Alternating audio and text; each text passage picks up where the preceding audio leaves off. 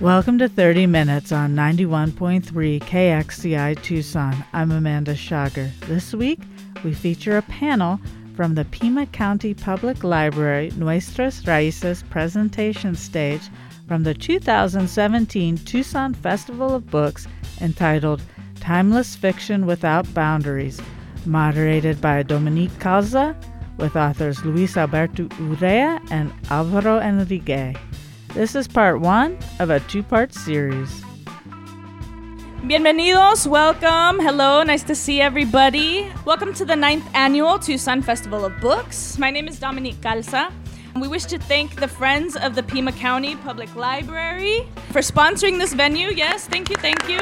Alvaro Enrique was a Coleman Center Fellow and a Fellow at the Princeton University Program in Latin American Studies.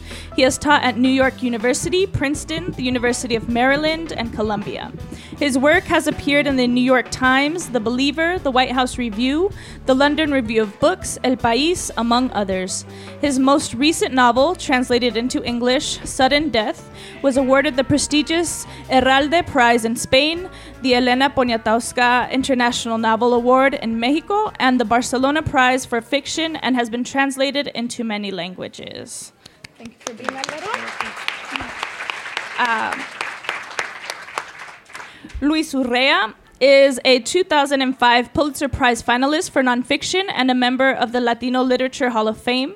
He is the best-selling author of 16 books, including Into the Beautiful North, The Devil's Highway, and The Hummingbird's Daughter, winning numerous awards for his poetry, fiction, and essays, including the Lannan Literary Award, the Pacific Rim Kiriyama Prize, and an American Book Award, among other honors.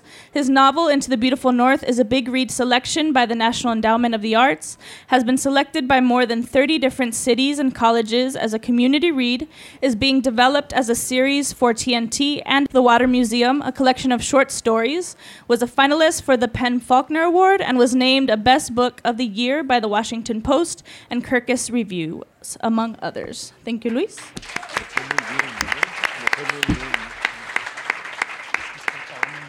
I have a few questions, but we'll kind of keep it open in dialogue with the audience as well. And okay, so within the context of historical fiction like Sudden Death or a family folk tale like The Hummingbird's Daughter, how does your story emerge and take form from the facts? How do you transcend the borders of fact and fiction, novel and reality? Oh, well, the book began its life as stories in Tijuana from my aunt. A lot of these folks know already. My tia Leti, we called her Tia Flaca, because she was flaca, and she was lifelong diabetic, blind in one eye, always smoked menthol cigarettes on the side of the blind eye so it looked like smoke was coming out of the eye. And she was super mal hablada, sinaloense, yeah, we've talked. Sinaloa. Viva Sinaloa. And she would tell us these stories about this aunt. And, it was like, oye, cabrones, tienen una tía ya aquí que puede curar a los enfermos y vuela como pájaro. ¿Qué les parece? So already the truth was fictionalized. And when the book came out, to me, it was a straight-up historical document. Right? And then critics started likening it to Garcia Marquez. And I never in a million years had Garcia Marquez in my mind, ever. First of all, soy mexicano. And I wasn't thinking of that. And I think that what happens with that border crossing in genres is because the critics have a certain array of things they have read to judge you by. So, of course, they cite 100 Years of Solitude because Garcia Marquez is who they read, And if anybody in Spanish was, on my mind, it was José Emilio Pacheco, maybe Juan Rulfo. That was somebody. But I was busy ripping off Malcolm Lowry and Under the Volcano the whole time. But to me, those stories were true in that our folklore is true to us. So all the stories that they told me in some ways were more real than the actual research I could do. And I moved here to Tucson 10 years in. It took me 25 years But by the time I got here to Tucson, it's when medicine people took me in and started training me to understand what I was writing about. So how do you footnote that? So I used to tell interviewers, you can't footnote a dream. But it's all true to me. Es una historia, both a story and a history to me. Top that, buddy.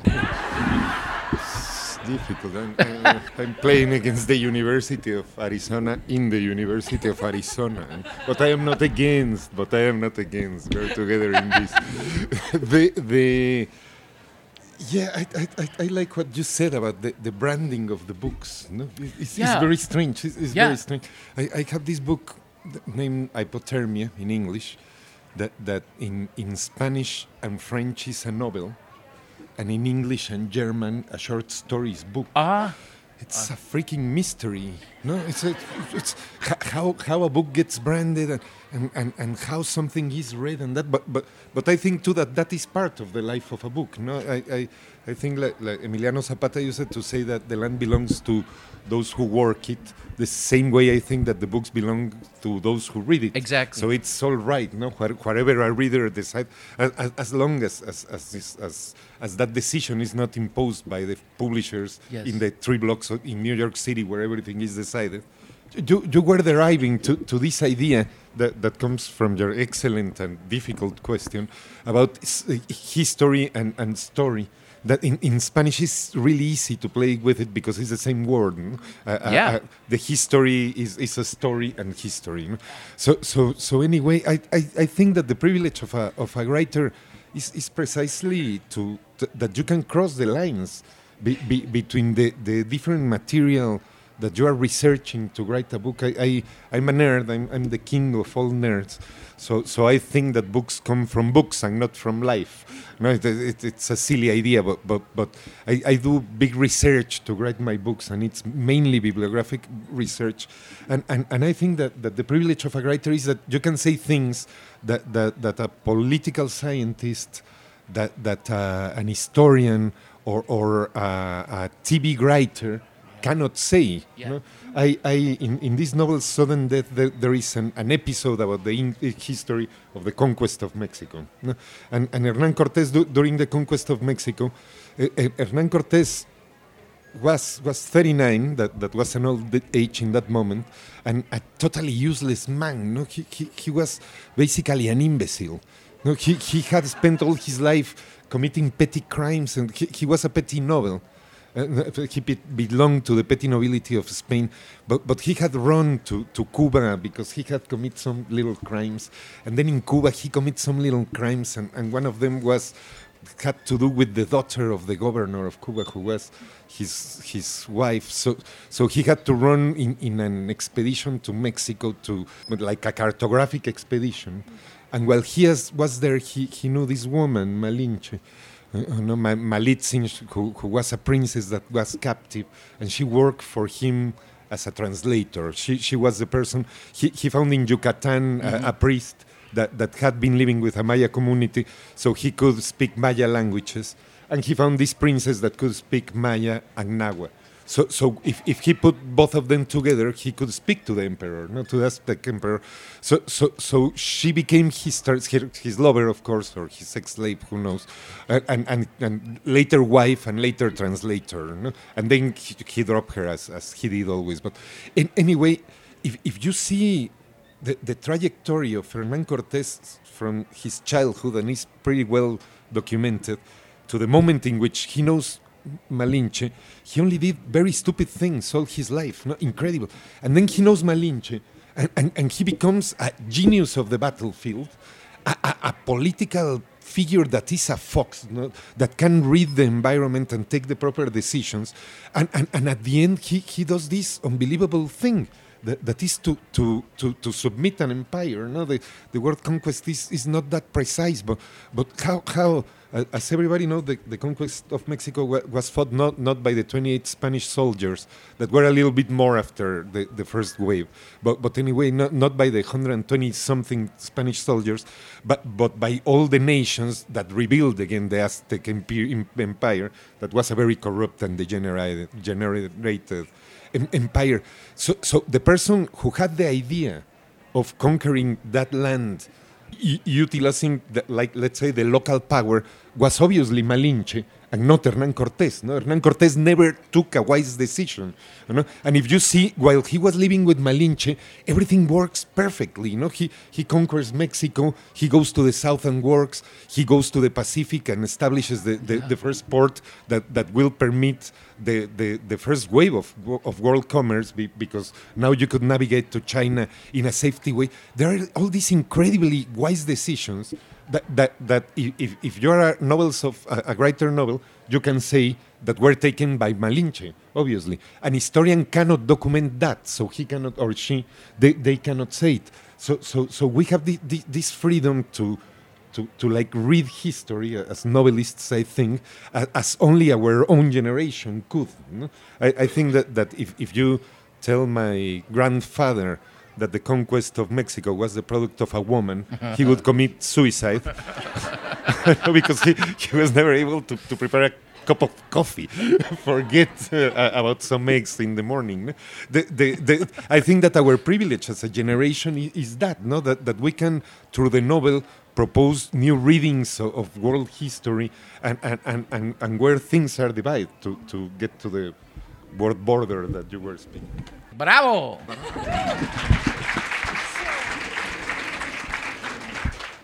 En lo que están contando historias, right? And so in collecting these histories, these stories, tell us a little bit about your research process then. I mean, Luis, you said 25 years, right? I mean, that's a long time. But how does that work for each of you? Do you research and then write? Is it simultaneous? Does one depend on the other? Do you kind of let the research go sometimes and kind of see where the writing takes you, or what does that process look like for each of you? Dale. We'll be talking for hours. I'm sorry. I can tell a story. That's what I do. I was in a big reading in the University of Maryland, that is my alma mater. I did my PhD at Maryland, a public university. And I went back as a writer there, and I read in this huge auditorium. And as I was as an alumni, there was a lot of people. And it was very emotional. So I was a little bit nervous. I don't get many people when I read, no? And this was huge. No? I was a little bit nervous, so I went out to smoke a cigarette. And I was smoking my cigarette there outside the auditorium, and the police stopped. You know, and a 14-year-old giant dressed as a policeman told me, "Sir, you cannot smoke in this campus, don't you know it?" In that very rude way in which cops can behave sometimes. And I was so nervous because of the reading and because of this giant that was maybe 13 and had a gun. I was so nervous that I told him, you know what, sir? I'm a writer, so I can do whatever I want. And he told me, "Okay, sir, but go smoke in that corner, please," instead of arresting me. So all of that say that again, an historian has to work with an archive that is very well ordered and very well combed, and I work in a very chaotic way. As you said before, I'm more a collector of stories. No, I feel that I need the data to be able to not be scolded by the readers that are more serious than I am. No, but I do that. I've been writing a novel for 5 years about the Apache War that happened just here, just behind that building, 3 blocks away from here. And I have been collecting information about it. And what I do is mainly my studio is like a safe box of stories. No? There is all this data, there is the dates, there is the names, there is the Mexican army, the American army, all the names. I have the family trees, all of that. But the truth is that I never go to them. They are just like a talisman. No, it's something that I know that is behind me.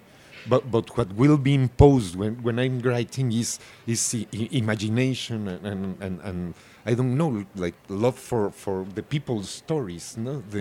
Something like that. I think that you work pretty much reading. You are listening to a panel from the Pima County Public Library Nuestras Raices Presentation stage from the 2017 Tucson Festival of Books entitled Timeless Fiction Without Boundaries, moderated by Dominique Calza, with authors Luis Alberto Urrea and Alvaro Enrique on 30 Minutes, 91.3 KXCI Tucson. Oh, yeah. Yes. My research project is listening to El Tri really loud and drinking coffee. You collect stories with me, particularly with Hummingbird's Daughter. But I think each book's a little different. You know, The Devil's Highway being a nonfiction book, I had to try to take all this chaos of the death of those men and figure out how to represent it the best way I could, and how to focus it, and how to represent everybody in it. And to do something like that, I think the organizing feature more than the data is what helped me. And when I realized that barring Tohono O'odham people, you know, or some Apache people or so forth who actually are of the land, all three groups, the Border Patrol, the Caminantes who came, and the Coyotes and smugglers, all are alien to the landscape, and nobody has learned how to make a deal with the land to survive correctly. And Ofelia Cepeda kind of gave me the key. She said, you know, in our desert, Hail Marys don't work. It's the wrong prayer. I thought, the whole Devil's Highway story is almost a religious text. It's almost a lifeways examination with this tragedy. So that helped me organize it. But with Hummingbird's Daughter, I didn't really know how to approach it. I'm chaotic, too. I am not the person to ask to make an outline or a really intricate plot. I could never write a spy book. But I knew that if I could just get her data straight, and it was difficult because at the time it was hard to find data about her, but I got all the data in a line, so I knew every month pretty much of her life, where she was or what she was doing. But that was the skeleton upon which all this other stuff began to accrue. And, you know, a lot of you know this, but when I got to Tucson, that's when my indigenous cousins showed up. I didn't know I had Yaqui cousins. I didn't know I had Mayo cousins or Apache cousins. How shocked was I? Everybody does. Everybody here, yeah, right? And one of my cousins was trained as a medicine woman. And so all of a sudden, a different kind of experience happened. And all of the teachers that showed up were really involved in dream time. And so if you read the book, there's a series of dreams throughout the book. Those are the dreams that the teachers gave me in sequence. And so when dream time is part of your research, and each one of those dreams was a visionary dream talking about the issue that I was working on at the time. And they would tell me, you know, there was an Apache, a Chiricahua man up in Benson, and there's a ranch up there, Rancho Teresita. It used to be called Rancho Teresita, and we were out there. He took me out in the desert, and he gave me a ritual, and he said, you're going to have a dream in 3 days. When you do this, call me and tell me. And I called him, and he immediately, you know, how many numbers were in it? What was the number? 4, 6, or 8? I said 4. Oh, that's good. But I understood then that the levels of research are different. And when we have the opportunity to write a novel, I think those things that put the trance in, I write and read, I think, to fall in love. I don't care if it's a tree, a car, a bad guy. I want to be entranced by it. And the other thing is to be put into a trance and to put the readers in a trance. I want you to dream about the world I'm trying to create. And so when something like that happened, it was the opportunity, and I considered it research, to try to delve into that other thing. You know, what Alvaro, I think, is hinting at, that we see things from a perspective that the people living them didn't necessarily have. And now we can judge all these things. And by the way, I don't know if you know the story about Chametla, Sinaloa. I did a little research for you, brother. There's a lookout in Chametla where Cortés went up and was looking for the bay. And there's a rock there called Las Nalgas de Cortés. I didn't know this. Let's go. We're really close. Yeah, yeah. It's Cortez's booty. And they told me this story. I fell over. They said, yes, the year Cortez was here, it was so hot that the boulder was soft from the heat. And he sat on it, and he burned his nalgas, but it left an impression of his nalgas in the rock. And tourists come every year to sit on Cortez's butt. How good is that? It's really good. That's It's primo. really good. I found that out last year at New Year's. So, but these rich things, I think they illuminate so much of the humor of the people, of the culture. Teresita wasn't just in Sinaloa and wasn't just in Sonora. She came here. She lives in Tubac. She and her father shopped at the Elysian Grove Market. I lived there when I was writing the book. So you can get that close to the story, yet it's already mythology because you can never touch it. So I think that's the levels of research that you're picking up the humor, the sense, possibly the emotions that were happening. You feel like you have an insight that's hard to footnote. We couldn't do a dissertation, I don't think, on, when she feels certain way at breakfast with her father. I don't know. But I suspect, after all I know, that was true. I'm a classics professor too, and there is this book of Suetonius, the history of the seven Caesars. He was he lived way after Julius Caesar, and he's the first biographer of Julius Caesar. And in his time, there were, even when Plinius already had written his history of Rome and everything, there were not much documentation. So he wrote the biography of Caesar, that is one of the most splendid pieces of writing ever written, I think. And he used it as a document archive and source the inscriptions in the bathrooms of Rome. What people would have wrote 100 years before in the bathrooms, it was still there, and he needed documentation, and he could not, of course, get it. No? So he went to the bathroom and copied those inscriptions, and most of what we know about the greatest of all emperors comes from there. I love it.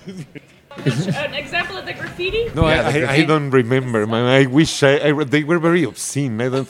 It's noon. There is children in the audience, and the Romans were really wild. No? So I could not quote, but obviously it's a biography that is mainly a little bit porno, no, very sexy and very and very anti-political because anti-Julius Caesar because. I work in a coffee shop near Columbia University, and the bathroom is full of inscriptions of the students, and they are not super favorable to the government. No, they are quite the contrary. So it's a very critical biography of Julius Caesar because it's written by the people that could only say their opinion in the bathroom, no, while they were hiding. You are listening to a panel from the Pima County Public Library Nuestras Raices Presentation stage from the 2017 Tucson Festival of Books entitled Timeless Fiction Without Boundaries, moderated by Dominique Calza, with authors Luis Alberto Urrea and Alvaro Enrique on 30 Minutes, 91.3 KXCI Tucson. The market. If I had any sense of the market, I'd have a lot more money, I think, than I do. I don't think about that really. When I'm, complaining to my wife late at night that I wish we could go do more adventures and take the family to Disney World every month or something. Yeah, I wish there were more market issue. But, I write because I have to write, and I can't not write. And I wrote my way out of, a dirt street in Tijuana. And I started out doing missionary work in the Tijuana garbage dump, washing the feet of garbage pickers. Writing pulled me out of hell personally and gave me a life. And so my responsibility, I think, is really fraught by coming out of Tijuana. And I've said to other readers here and at groups, in fifth grade, I left the immediate border region in San Diego area. I was like 60-40 between Tijuana and San Diego, and we moved to a white suburb where we were the first mixed family. And all of a sudden, I was a greaser. I was a spick, a beaner, a pepper belly, a taco bender. That was a good one. And I was like, ¿Qué? What?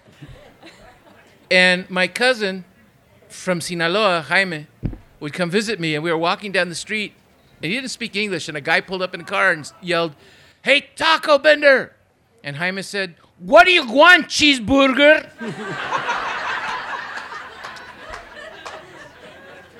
So you have to understand that everything that was sacred to me, everyone that was sacred to me, everyone that was magical, powerful, worthy of respect, awe, fear, doubt, all the humanity of the matrix of my boyhood suddenly was subhuman. Suddenly was names to be called, which colors my feelings about our politics right now.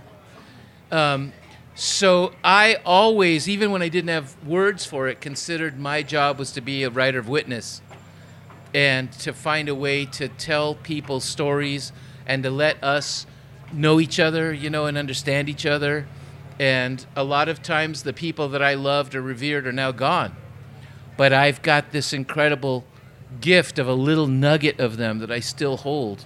And I can try to make it at least outlive me, maybe not eternal, but give it life in your lives.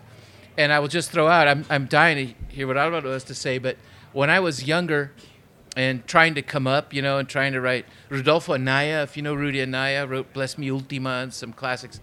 He came to visit San Diego, and he told me this incredible thing. He said, if you can make a reader in Iowa feel that your abuelita in Tijuana is her grandmother, even though she's in Iowa, you've committed the most powerful religious and political act in the world. And I thought, wow, that is so cool. I don't think I can do it. And I found out that in some ways I can do it. So it's my responsibility as a writer to represent as best I can. And I had mentioned the Devil's Highway, and then I'll stop talking. But, part of the real lesson to me was trying to write a book that was largely about the U.S. Border Patrol when I was setting out to trash the U.S. Border Patrol. And I realized that I was not a very good writer because I was talking a game, but I wasn't willing to play the game, which was, you got to go witness the U.S. Border Patrol too, in spite of your prejudice. And I was fighting myself. Prejudice? Me? I have an earring. And when I realized that I was coming out of that place, I had to really stop myself and autoexaminación, I had to think, what's my philosophy for real? And I think that helped me get actually better, to try to expand that sense of duty I feel to, we're all here for a very short time, and a lot of us are getting disrespected and hurt a lot. So that's what I'm thinking about when I write. That's what I feel is my responsibility, and to try to lend, human experience the dignity I feel that it's denied a lot of times. That's kind of, I don't know if that answers you, but that's what drives me all the time. I don't think of the marketplace ever. I wish. Like Cindy's sitting right near you. She can tell you. Afterwards, I think about it a lot. But when I'm working, not. We'll have to leave it there. You've been listening to a panel from the Pima County Public Library Nuestras Raices Presentation stage from the 2017 Tucson Festival of Books entitled Timeless Fiction Without Boundaries, moderated by Dominique Calza, with authors Luis Alberto Urrea and Alvaro Enrique. This has been part one of a two-part series. Thank you for listening to 30 Minutes on 91.3 KXCI Tucson. I'm Amanda Schager.